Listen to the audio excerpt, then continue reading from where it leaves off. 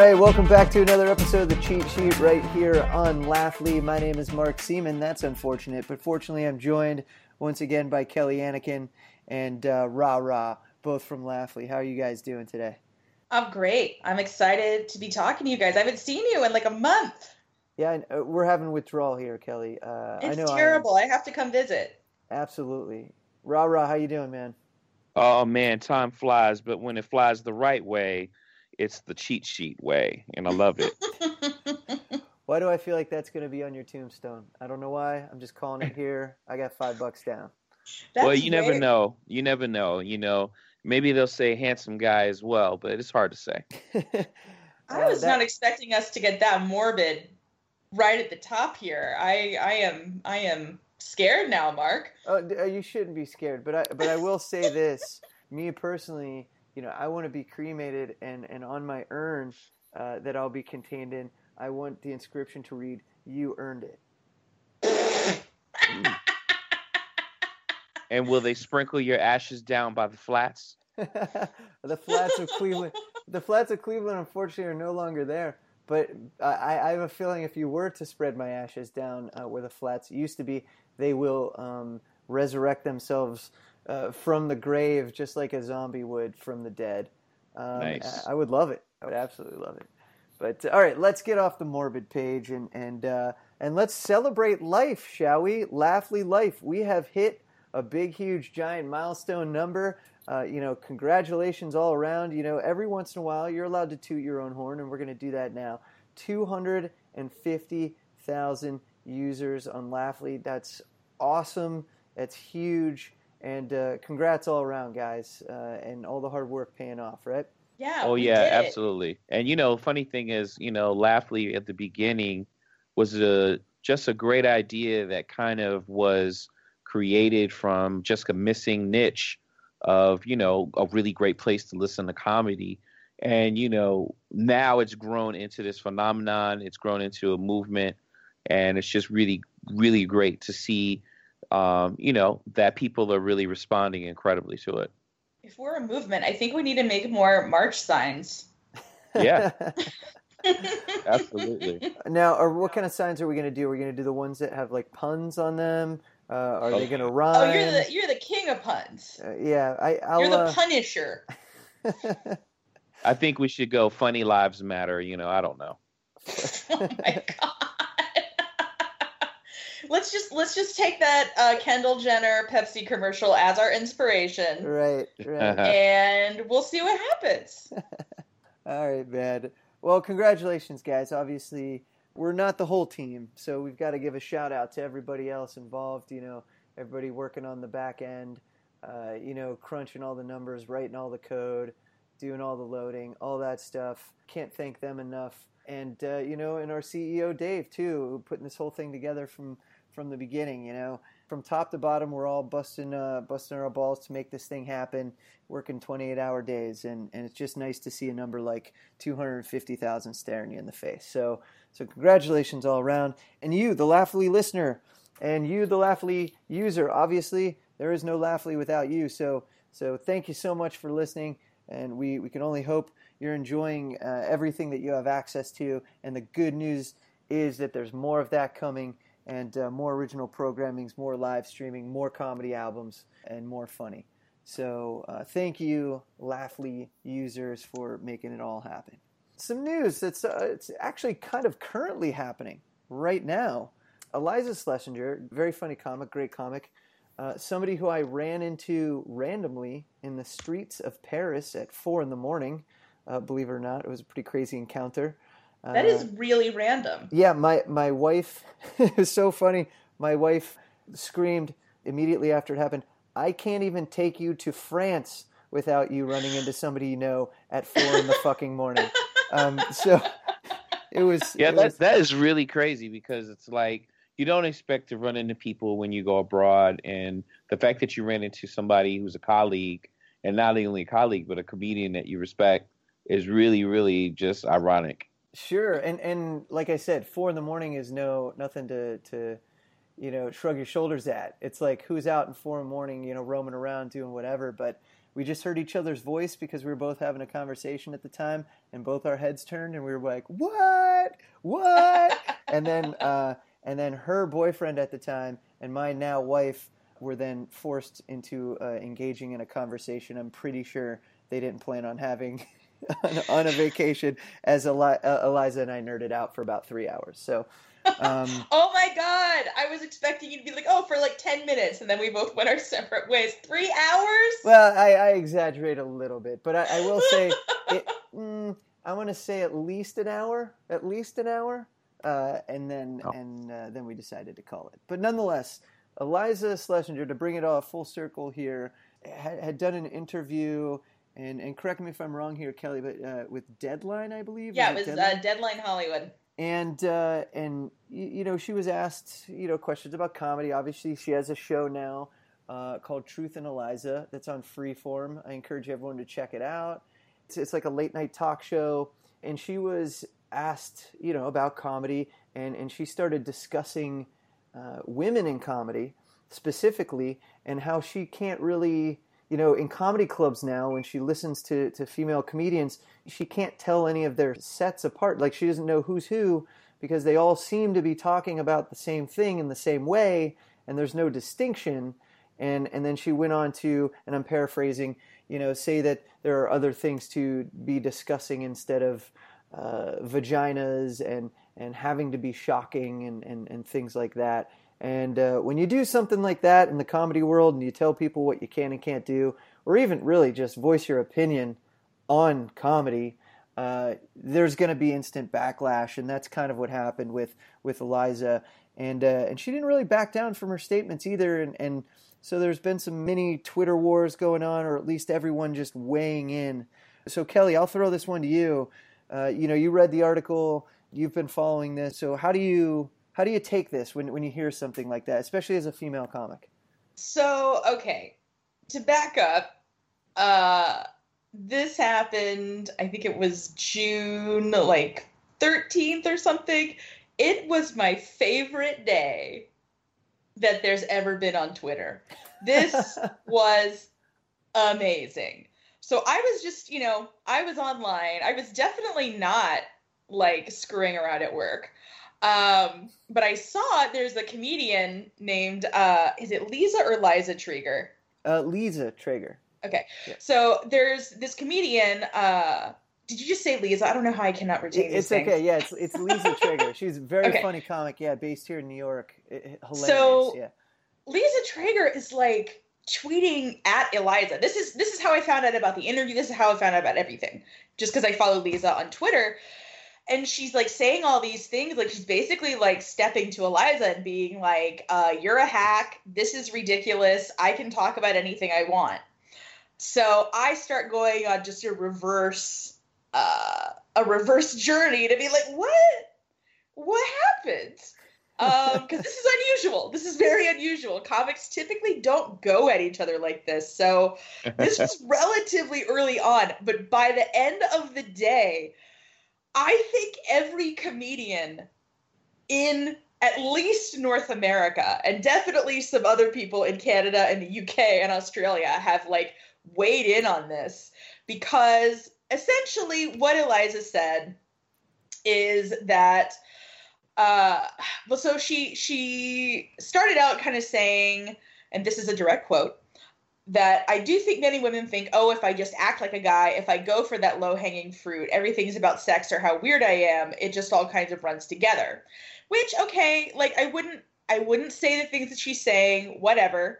But then she starts talking about how she can't tell anybody's act apart from each other. And, you know, she says that she's banging her head against the wall because women want to be treated as equals and we want feminism to be a thing. But it's really difficult when every woman makes the same point about her vagina over and over. I think I'm the only woman out there that has a joke about World War II in my set. I do not know who her publicist is. Right. I do not know why they let this go to press, because this is like an entire paragraph of just triggers. Yeah. And, regardless of gender, and this was what I posted about it, was like, hey, comedians, regardless of gender or success level, don't want to be told how to write their jokes. And the beautiful thing to me about comedy, as far as content goes, it's a democracy. Like, you choose what you as the comedian want to talk about. And if that resonates with people, then, you move on to the next level of success and on up the ladder. And Eliza's very successful.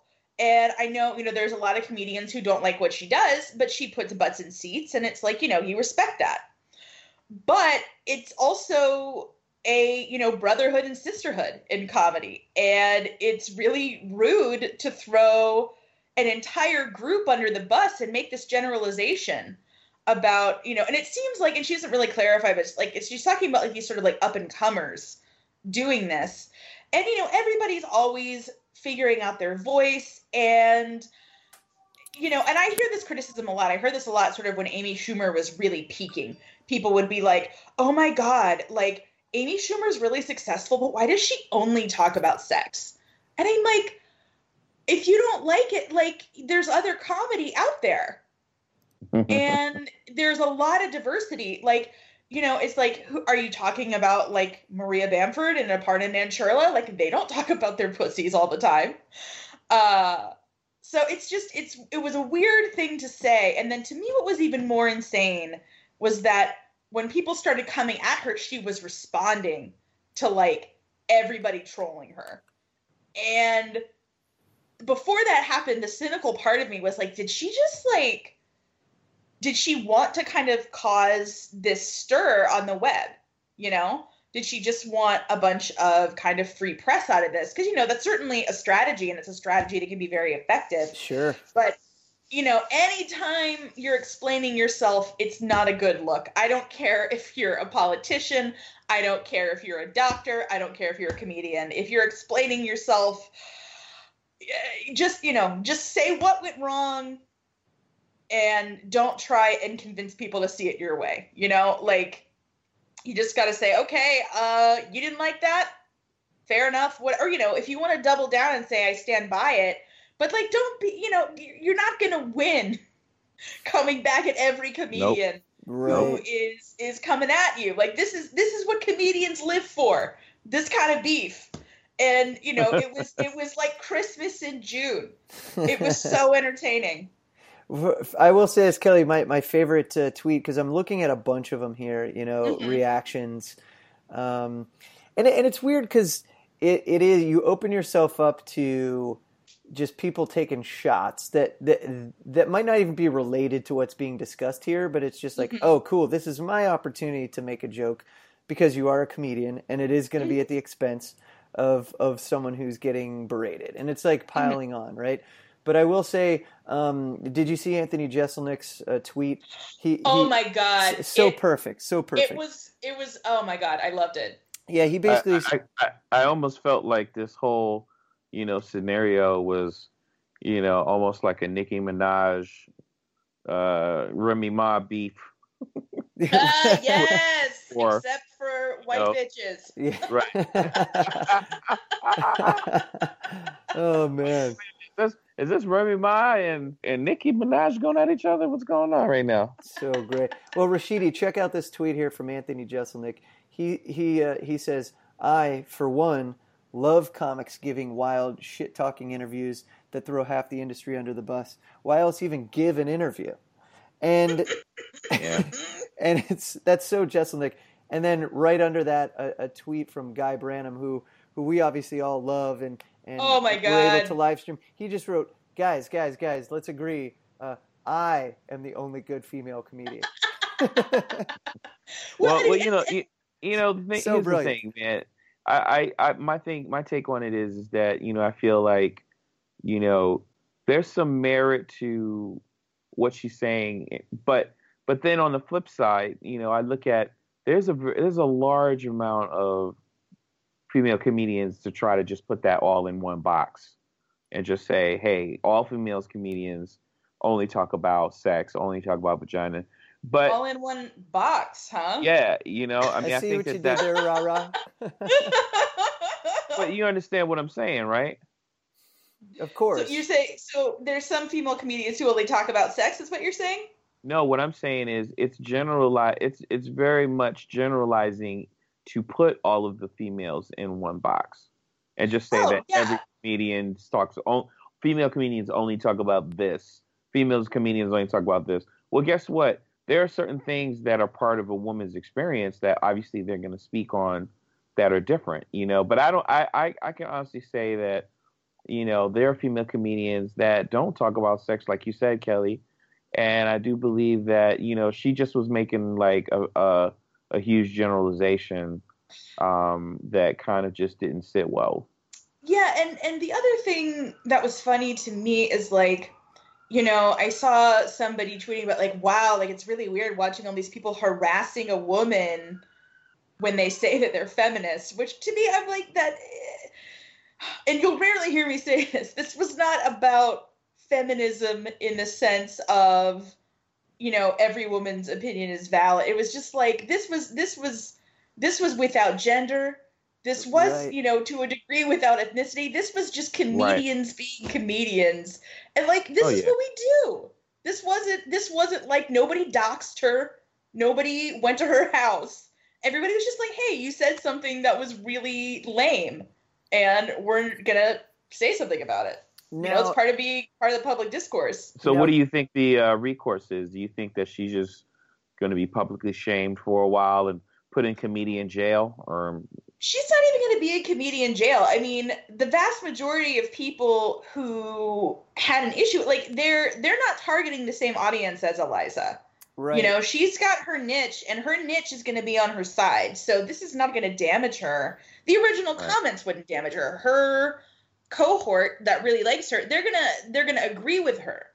And you know what they agree with is that Iliza is the only good female comedian, which is the implication of the original comments. Right. And you know, and she then, you know, in her feedback on Twitter wanted all this credit. She's like, oh, I take these women on the road and blah blah blah. I'm like, well, why didn't you talk about them instead of just sort of throwing generic, you know, Jane Doe comedian under the bus? Talk about your openers. You know, put them in a deadline article.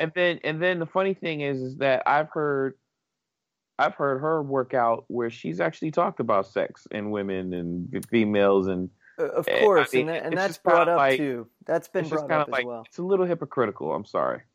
Yeah, and a lot of people, you know, that were tweeting also pointed that out. Like, hey, you know, you've done exactly what you're saying is boring or too repetitious and stuff. Well, and that's what's tough about, you know, if you're going to make a criticism that's a generalization.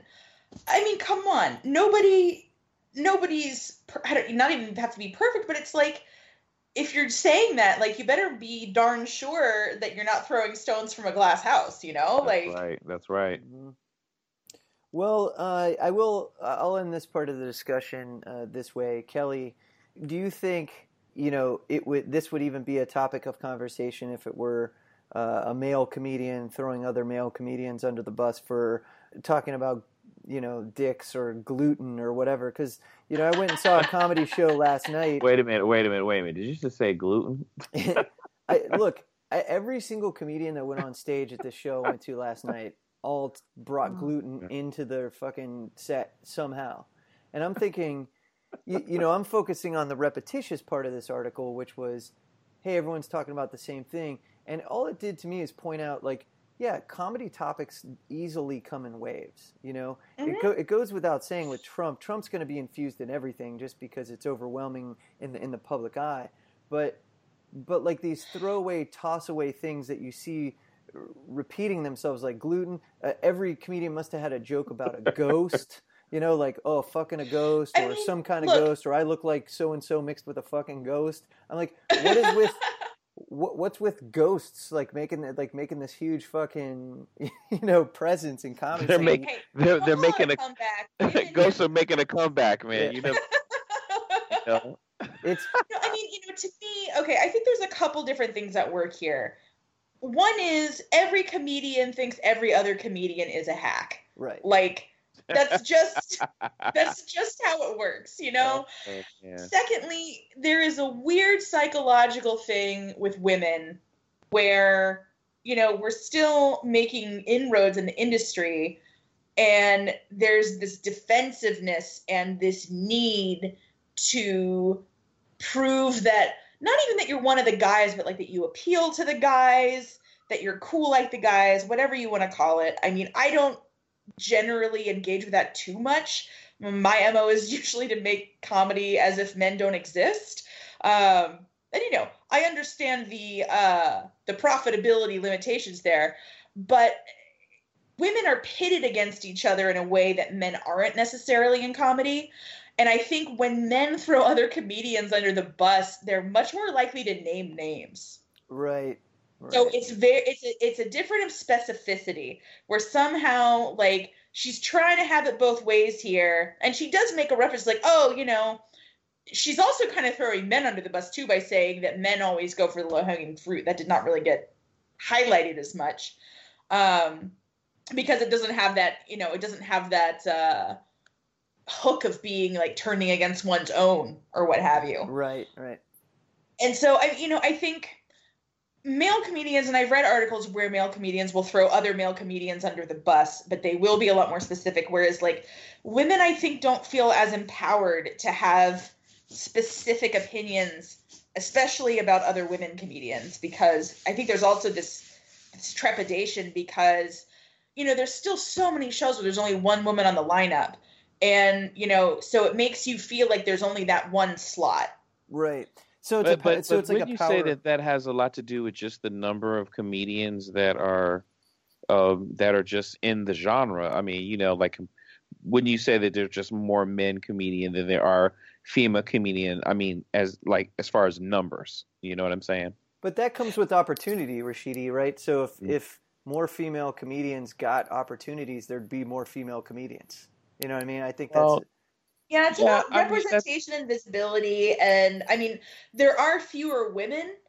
I would, again, if anybody wants to fund my comedy think tank, I would love that, because I would love to actually do an exhaustive study, because women try to break in the field. But if you don't see women advancing and you're in an environment that can oftentimes be hostile to women, fewer people are going to stick around. Right. That's true. Kelly, I want to bring up this point real quick is... Does it from the outside looking in, and obviously I'm a guy, I feel what? like I feel like guys are so simple when it comes to this type of thing, where it's not necessarily power in numbers, where I feel like it's assumed it's a power in numbers thing on the female side of the coin, much to your point where, hey, aren't we supposed to be sticking together? Why would we throw anybody under the bus? We're supposed to be a team. If one breaks through, we all break through. You know what I mean? That kind of vibe, you know, the girl power vibe, versus guys are just like, whatever, you're a douche, fuck off. You know what I mean? And because there are more, you don't have to rely on that. You know what I mean? You don't have to, like you said, if there's one female comedian on the show or two, it's like any other social experiment where people will find the other people that are like them and they will group together, and it's almost like a native thing that you do just in nature for protection, and then you work from there. You know what I mean? And then if there's internal problems, you figure those out. I feel like that's kind of the same case here with female comics, and you know, to your point again, Kelly, and Rashidi, I think all the comics that went after Eliza, or at least said something on Twitter, are people that probably either A, already don't like her, B, don't care, C, have a completely different audience, so they're not going to harm their audience by throwing shade at Eliza, and there's no harm, no foul there, except for they just get to take a pot shot and showcase that they're a comedian. Yeah, and, you know, I only have two more things to say. One, which is, you know, solidarity is great, but if you're going to throw everybody under the bus, you can't expect that solidarity to be shown to you. And secondly, let's remember, women have not been allowed to talk about their pussies in public for very long, comparatively speaking. Right. You know, I mean, there was not a woman at the time of Lenny Bruce going around and doing that. We've had to fight really hard to tell hack jokes about our genitals. So, you know, cut us some slack, Eliza. Let us figure it out. Well, you guys had Donald Trump doing it forever, so, you know. Hashtag Hashtag not my pussy joke. Right. Man. All right, guys. Well, thank you for weighing in on that. Obviously, I don't think Eliza is going to be in comedy jail or anything. She's doing her own thing, and will continue to do so, and she'll have her fans no matter what she says, and vice versa for all those who oppose. At no point in this was I concerned about the future of Eliza's career. She'll be fine. All right. And Eliza, if you're listening, I'll see you next time in France, 4 a.m. You know the spot. You know the spot. All right, this is pretty interesting. Last Week Tonight with John Oliver, great show on HBO. And the reason I bring this up is because we're now at a crossroads, a definitive crossroads here, of comedy intervening with, I don't want to say real life because comedy is real life, but comedy is more of a reflection of real life versus actually being the thing that's being reflected, right? So Hannibal Buress makes a joke about Bill Cosby. In fact, a joke he'd been doing for a long, long time, but finally it got noticed, and then you have actual Bill Cosby in actual court dealing with actual accusations, right? To talk about John Oliver specifically, John Oliver is now getting sued by the CEO of a coal mining company. So here in turn, John Oliver got a cease and desist letter from a CEO of a coal mining company saying like, hey, stop talking about us, stop bringing us up, I don't want any of this defamation of character bullshit, please cease and desist. And you never tell a comedian to cease and desist because the first thing they're going to do is neither of those things. So John Oliver went right at it, brought the CEO up again on his show and went at him pretty hard, and even called out the cease and desist and said, I'm not doing it, or I'm not ceasing or desisting. And then, and even made a comment that said, chances are I'm probably going to get sued for doing this. And here we are now, John Oliver's actually getting sued. So now we find another comedian crossing that threshold of, not only what you can and can't talk about, but having it become a legal issue, having it be a legality situation. Right? Comedians in their bits all the time might say things like, I ate at Taco Bell and I've been shitting my pants ever since, blah, blah, blah. That's, that in a way is speaking badly or being opinionated about a name brand or something that gets out there. Some people may do that while they're at a comedy festival that's being sponsored by same thing that they're bashing. So that's the other end of the spectrum. But here we find ourselves in an actual legal situation yet again, through comedy. So where's the line of what you can and can't do that brings up a legal situation? Rashidi, how do you feel about that? Like if you hear a comedian talking specifically about a name brand or a company or a person, is that okay? I mean, look, the funny thing is on SNL, they take shots at NBC all the time. And I think that, with NBC being the distributor of the show and probably the chief financer, it's one of those things where, a lot of things are going to be taken in fun, and then there are things that are disruptive to the brand image. So, obviously a sponsor sponsoring something and the comedian going at that sponsor in a light, funny way is what is expected. If as long as it's done in a way that doesn't embarrass the sponsor or make the sponsor look like it's diminishing its value or attaching itself to something that's not a reputable practice of that brand. So, if you would say that, Pepsi continuously, discriminates against a certain group, then obviously you wouldn't want to say that because that wouldn't necessarily be true. In this case, I think John Oliver, I think that, he probably went under the auspice of, his freedom of speech. And, I'm not sure that he intended to make malice with this particular company, but he did. That was the whole point. Yeah, the whole point. Yeah, the whole point here is that he went right at it. But I don't know if he intended to say, I'm doing this to corrupt your business forever. It's a coal company. And the whole point of last week with John Oliver is to sort of find these high level people who are, committing malfeasance and doing things that John Oliver and his staff think are evil. Right. So as a satirist, it's in a very different class than somebody talking about Taco Bell at a festival. That's a commercial situation where, there's a business relationship there, and, Taco Bell in that situation can choose to continue that business relationship or not. If they didn't put a clause in the contract with the comedian not to talk about their plot, that's fine. But this is, John Oliver went into this segment knowing full well that this guy, his name incidentally is Bob Murray. He is the CEO of Murray Energy. Right. He knows that he's a very litigious man, and he had already received a cease and desist.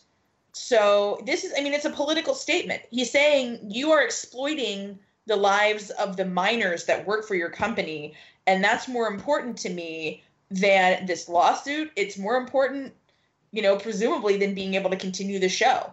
No, right. But what I mean is, is it one of those things where he obviously went for the jugular, but in his heart, did he mean to, like, I'm going to destroy this particular company? Right. I don't know if that was his intent, per se, was to actually destroy the company, or was it just to bring awareness to the corruption and the exploitation of their employees?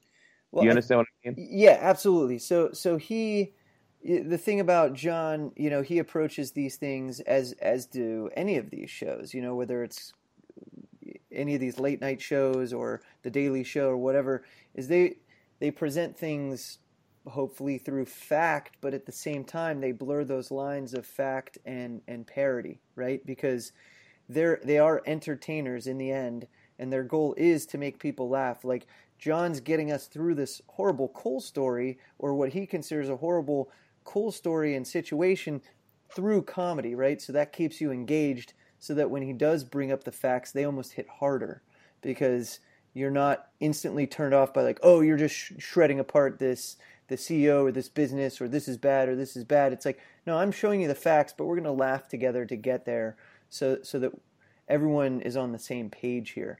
And he right. And it's weird that, and it's actually great that you bring that up, I should say, Rashidi. I don't think his intent is like, I'm going to bring this guy down so that he's jailed and I'm going to ruin his life and destroy his family and all of that stuff. But he did get a cease and desist letter from this company, and basically telling him they're going to seek immediate litigation if you continue to talk about me. And as a comedian, like we all know, you're going right at that, right? Oh yeah. And that's just and what then you do. The other part of it too is, he did. I think John did exactly what he wanted to do. He brought awareness to this, and I think that people who might be part of the environmentalist movement and the human rights movement, they're gonna do the work for him. Sure. And I'm sure HBO's lawyers will have a big hand in that too. Yeah, and HBO. They've defended Last Week Tonight. In fact, they released a statement. It said, "We have confidence in the staff of Last Week Tonight and do not believe anything in the show this week violated Mr. Murray's or Murray Energy's rights." So they're clearly on board, with John. And I'm sure they vet this stuff a little bit before, if not a lot, before it does go on the air, before they tape and everything. So it's not like John's a total wild card here. You know what I mean? It's not like no one didn't know this was coming. You know what I mean? From the HBO side of the coin, and unlike Eliza and maybe her PR team, I think they, the folks they over thought at this HBO, through. yeah, I'm sure the folks over at HBO were clearly like, hey, you can go and do this. It's going to be a shit show, but we got your back, and there's nothing they're going to be able to do. So well, and what I've seen too is that the word on the legal streets is that they'll be citing the Hustler versus Falwell Supreme Court decision in 1998, which was, if you guys remember or have heard about this, Hustler magazine depicted a pretty gross takedown of the Reverend Jerry Falwell, but it was protected speech, Right. according to the Supreme Court. So the thought is this is not going to be something that drags on for a long time. There's clear legal precedent for this kind of thing in terms of satire. Right. No one's bringing Weird Al down. No one. Ever. Ever. You got that? Even if I have to spend my last dime, I will defend him to the end. Look, the point is here, comedy can and does cross that threshold all the time where it becomes a legal matter just like this. And look, if you don't want to get butthurt, don't be a douche. It's that simple. I think that's what I want on my tombstone. Yes. Way to bring it full circle. All right, let's move on to the previous month's new album releases. We had a bunch of them again. I don't know what is going on with summer, but it's like Gremlins when it comes to comedy albums. It's road trip season, my friend. Road trip season. That's true. Jeff Zimmerman had a new album called And I Am Not Lying. Jim Gaffigan released the album version of his Netflix special called Cinco. J.L. Colvin released Fireside Craps, which is a pun on Fireside Chats, but done in the stylings of Donald Trump. Very funny. Check it out. Brent Weinbach, appealing to the mainstream. We had Andrew Santino's Home Field Advantage. Chris James released Bottom Text. Our very own Sid Singh released Amazing Probably. And finally, David Dyer released Uncooked. So of all those releases this past month, anything jump out at you guys? Well, look, I'm a big fan of Sid as a person, and, I was really shocked that, he had a quality album. I really like the jokes. Why were you shocked? Backhanded compliment much? Meaning that, when I first met him, it wasn't in a comedian capacity, Okay. And, so really listening to his albums, I felt like, he really took the time to develop his set. And, he had a great few, remarks and punchlines that I thought were great. And, I'm just a fan of him as a person. So it made, listening to his set very easy. Cool. Kelly, any album jump out at you? Yeah, I loved Jeff Zimmerman's album. I was just totally blown away by it. I was really surprised because I hadn't heard of him before, and I knew that he was a storyteller, and usually I'm not a huge fan of storytelling, but he tells this amazing story about a band that he was in that it was him playing the typewriter as a percussion instrument while his bandmate played guitar and bass, and then they had two live chickens. Yeah, playing toy pianos. The chickens would play music. They would super glue corn, pieces of dried corn, and trick the chickens into playing music. You can hear how much I'm laughing now. I was listening to this on the train, and people were giving me looks, and then I was walking to the office. And a dude was driving an Uber, and he saw me grinning like a maniac, and then he started laughing. He had no idea what I was doing. But Jeff Zimmerman brought joy by proxy to this other person who had no idea. Well, the cab driver probably looked at you and said, Jeff Zimmerman, right? Yeah. He was the recording engineer on the album, that guy that pulled up next to you. Exactly. So what's really cool about Jeff's album, too, just to add on to that, and it is true, it's the story of that band is hilarious. What's really cool is Jeff threw on a bonus track onto the album, and he actually includes a live recording of his band performing.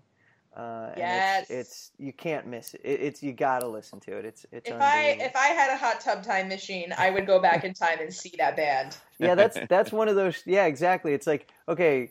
Seeing Freddie Mercury with Queen is on my list, but actually it might get trumped by Jeff Zimmerman in this Two Chicken Band with him on the typewriter. I'm not sure. It's almost too good to be true. I'm going to throw a bone to Andrew Santino just because I like the dude. It was cool to finally get a full album from him. And, you did an interview with Andrew, didn't you? Yeah. And Andrew's he's a guy's guy. But he just kind of says how it is, man. He's from the Midwest. He's from Chicago. So, he uses words like poop and stuff like that. But it's okay because... He uses words like poop? Yeah, Do people not say poop outside the Midwest?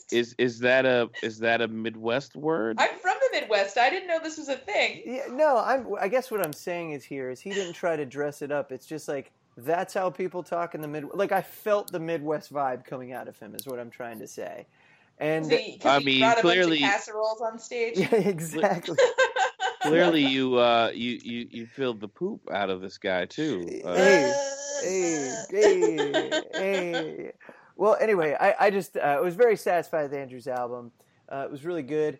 He talks about hip hop a bunch on this too, and as a white redheaded guy, it's really funny to get his take on hip hop and how he feels about it, because he's not necessarily on paper the first guy you'd go to for an opinion on hip hop and what's become of it since his growing up time in the 80s. But anyway, Andrew's album, check it out. It's called Home Field Advantage. Very funny. And it's a good album. So congrats to all the comics who released albums. We're obviously going to be having boatloads more coming our way over the next month, which we'll be happy to tell you about on the next episode of the Cheat Sheet. But before we get to that next episode, we have a bunch of stuff we want to promote on our way out here. New episodes, the backstory, the takeover, on Second Thought, Shrink This, Life After Death, Randos, the Comedy Vault. All that's coming your way, and they all include guests like Emma Willman, Eric Griffin, Dave Hill, Liz Mealy, Kostaki Economopoulos, Ryan Dalton, Jamie Kaler, Roy Wood Jr., the hosts of Guys We Fuck, Jackie Martling, so many great people, Seth MacFarlane, Greg Fitzsimmons. Anything coming up live event-wise? Kelly, what do we got on the books? We are gearing up for the main event, which is the World Series of Comedy Finals. That is not happening until September. So mark your calendar, September 11th through the 16th. We're going to be bringing you live comedy every night. It's amazing. It's good stuff. And Rashidi, who works our back-end deals, we're gonna have unbelievable amounts of content flooding into Laughley. If you want to talk about that a little bit, Rashidi. Yeah, well, the greatest thing that Laughley can offer a lot of users is discovery, and we're going to be the motherlode of discovery because now we have over 20 labels that are that we have in our library, and we just bought in some new content recently, in which we round out a lot of our really great urban comedians like Mike Epps, Leslie Jones, Cat Williams, a really nice selection of comedy. In addition, we just brought in labels like, for instance, Laughing Hyena. We just brought in Master Classics. A really great list of labels that on the comedy side that are going to give us an extra 10,000 to 20,000 titles. So if you're really looking for something, there's no doubt that you'll find it on Laughley. Yeah, and that's just to complement the already established stuff like Comedy Central Records and Comedy Dynamics and all the big boys in comedy. Like, we've got all that already, and now we're literally a catch-all. So it's the one-stop shop, Laughley. If you're enjoying it, thank you so much. If you're one of those 250,000 users, thank you so much. Keep telling your friends and family about it. Get them to sign up. They'll be blown away. And we have new original programming that I'll be announcing shortly, too. That's right around the corner. And, of course, what Kelly talked about with the live events, those are going to be coming in as well. So, again, guys, congratulations on the milestone. Pretty sweet. Congrats on another episode of the Cheat Sheet right here on Laughley. That's going to do it for us. Any parting words from you guys? Nope. Peace. Take care, guys.